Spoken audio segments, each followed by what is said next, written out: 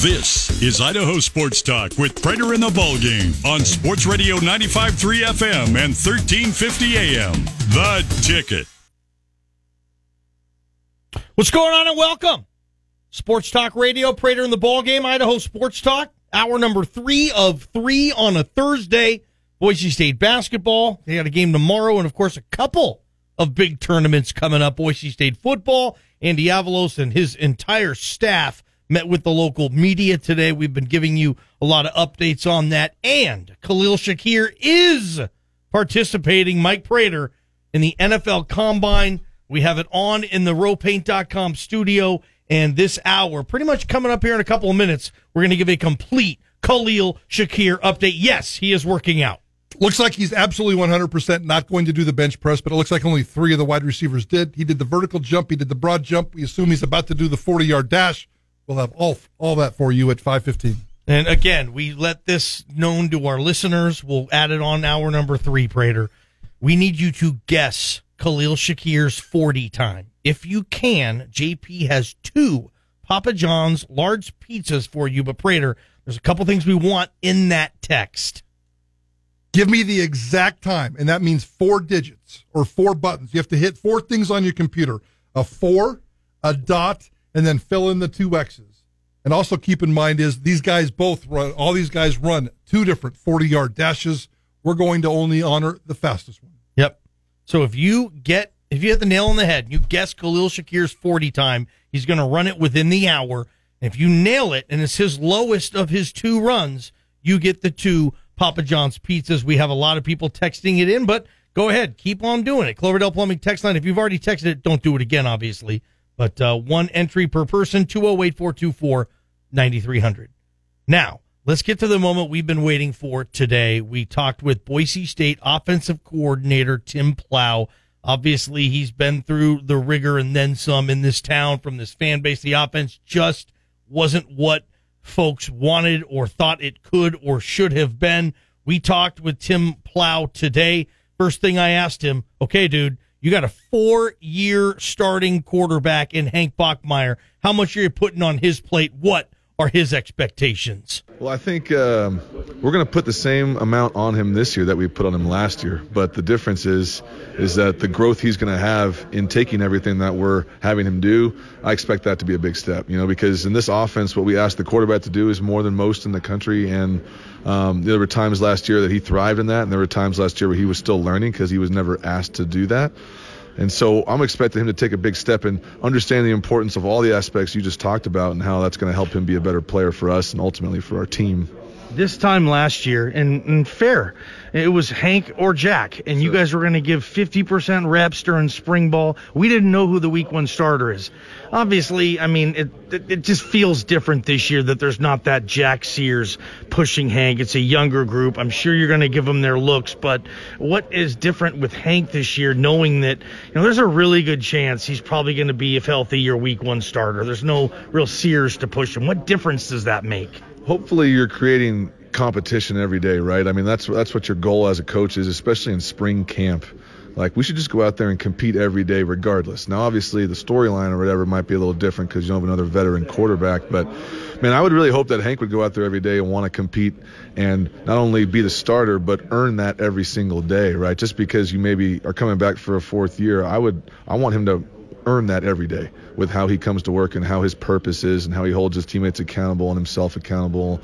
And I'd like to see that out of him in spring, is just earn that right every single day and compete with everyone in the room and compete with guys on the field. And that's what football is all about. That's what competition's about.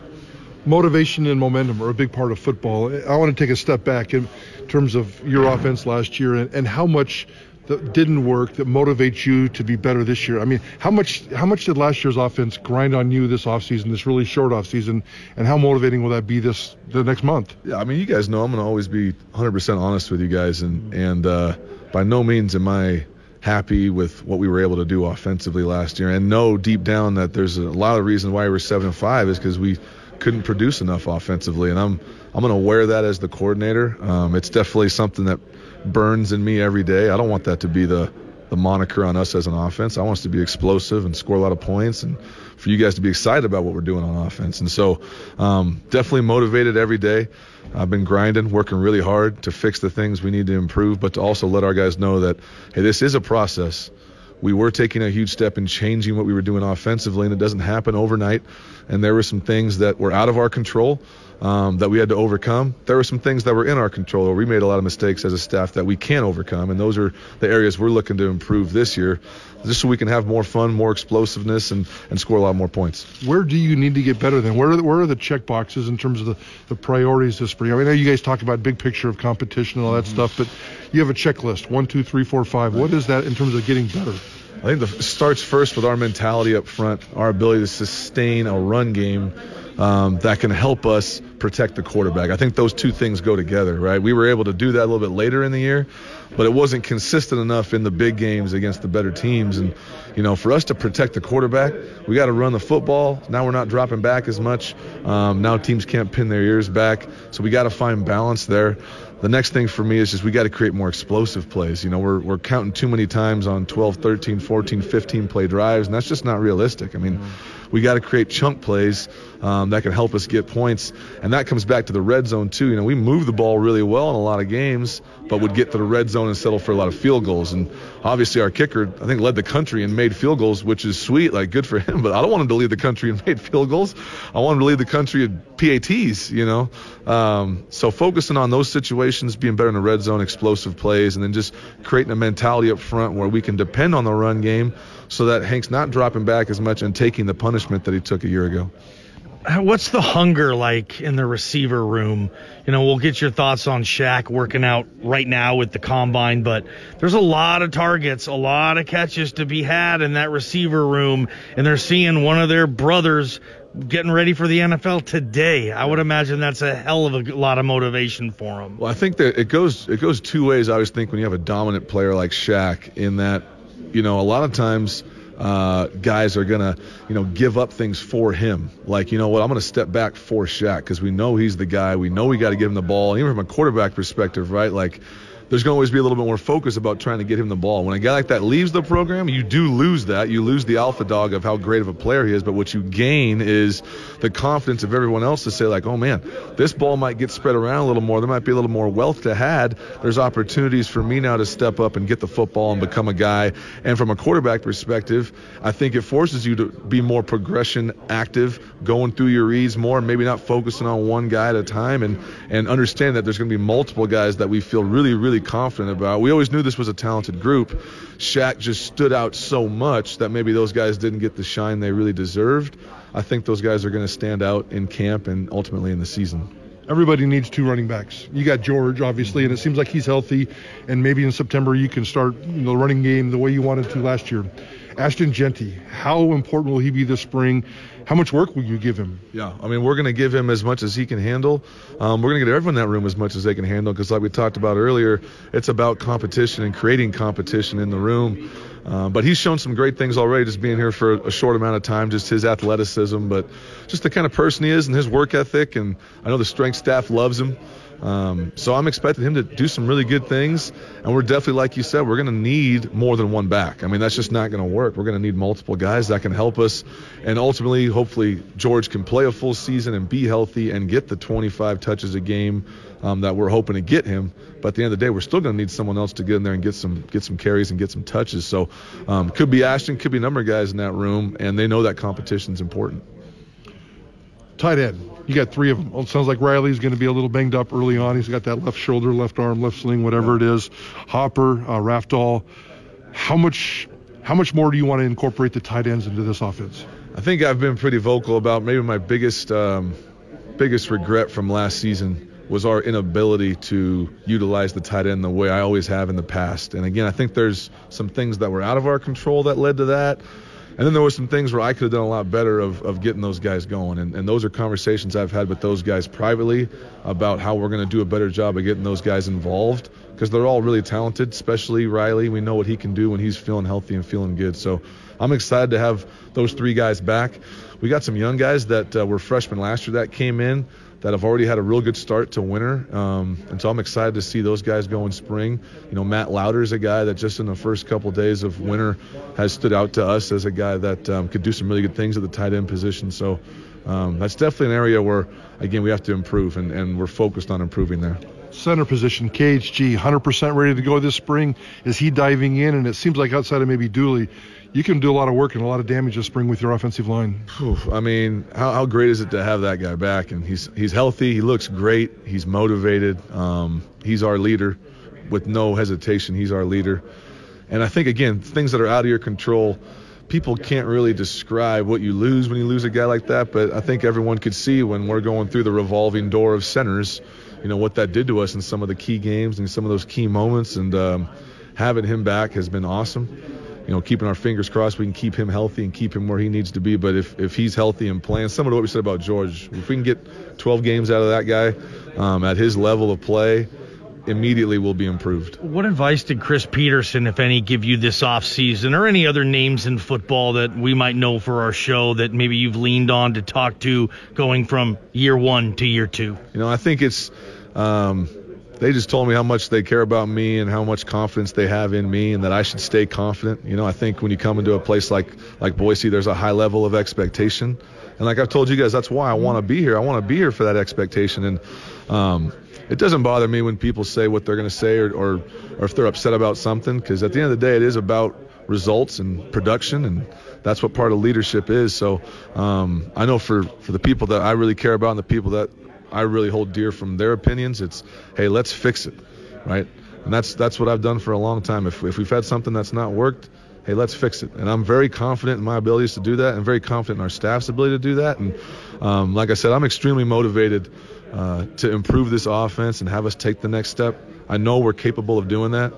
So I'm very excited to get back to spring to see what that looks like. And I know we got some guys that might not be full go, but that just gives more guys opportunity to improve. So by the time we get to September, we're ready to roll. I can see just in your beard, man, you got a little more gray. You got a little more white in there. You've been working hard. You're going to look like my partner here in a couple of years. Well, I think that's just Boise fans, they might turn you a little gray or a little white in the beard, right? Those expectations are high. But again, I welcome that. And I know I like to poke fun or have a good time, but I know the expectations are there. And for anyone listening, I know we need to get better. I'm going to work my tail off to get that done for everybody. So hopefully we can score some more points. 1 year later, how is Tim Plough a better offensive coordinator? I think the biggest thing for me is understanding that it's not going to be the same as it always is everywhere. Everywhere is unique, and you got to try to create something that's unique to the people that you have. And sometimes winning football isn't scoring a bunch of points. I mean, sometimes you got to do what you got to do to win games. I know that was frustrating for me at one point in the year, just thinking, well, man, I want to do this and I want to do this on offense, and we're just not in the place to do that right now, whether it's injuries or just where we're at from a knowledge standpoint. And for us to win this particular game, we're going to have to win this way. And that was a vital lesson for me. At the end of the day, it's about winning football games. And I think that's something I've learned a lot. I think just being in the conference for 1 year and getting to know playing these teams and what they're about, I think coming back a second go-around at a lot of these teams, I'm really excited to do that. But at the end of the day, I think there's two types of leadership, right? There's relational leadership that I really feel strong about the relationships I've created here with the players, with the community, with you guys. I feel really good about the relationships. And then the other part of leadership is production, right? Like I got to produce and we got to score points. And but again, I'm very confident that we're going to be able to do that. And I'm going to work my tail off to get that done. Tim Plough today on Prater and the Ball Game. And that's what the interview we were excited about. Him talking to the fan base, for people listening. I'm working my tail off here. Prater, his beard, he's gray bearded now. He was not that last year. I mean, you're smiling over there, but and you said we got in trouble for that. That was supposed to be a 5-minute interview. It ended up being about 16 minutes. But I could say, hey, you could ask for your 5 and I could ask for my 5, right? We could tell Joe Nickel, hey man, we thought our interviews were 10 minutes because we were doubling up. But all kidding aside, on one serious note, and then I'll let you talk about Tim Plough for a second.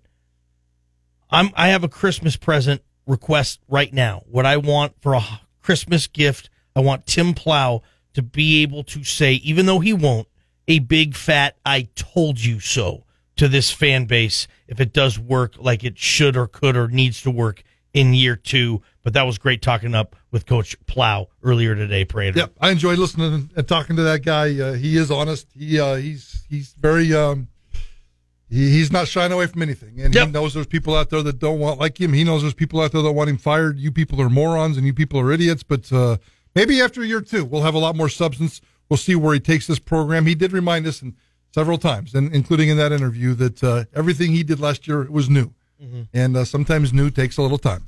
You don't want it to, but sometimes, obviously, it does. Khalil Shakir is working out as we speak. We'll get you that update.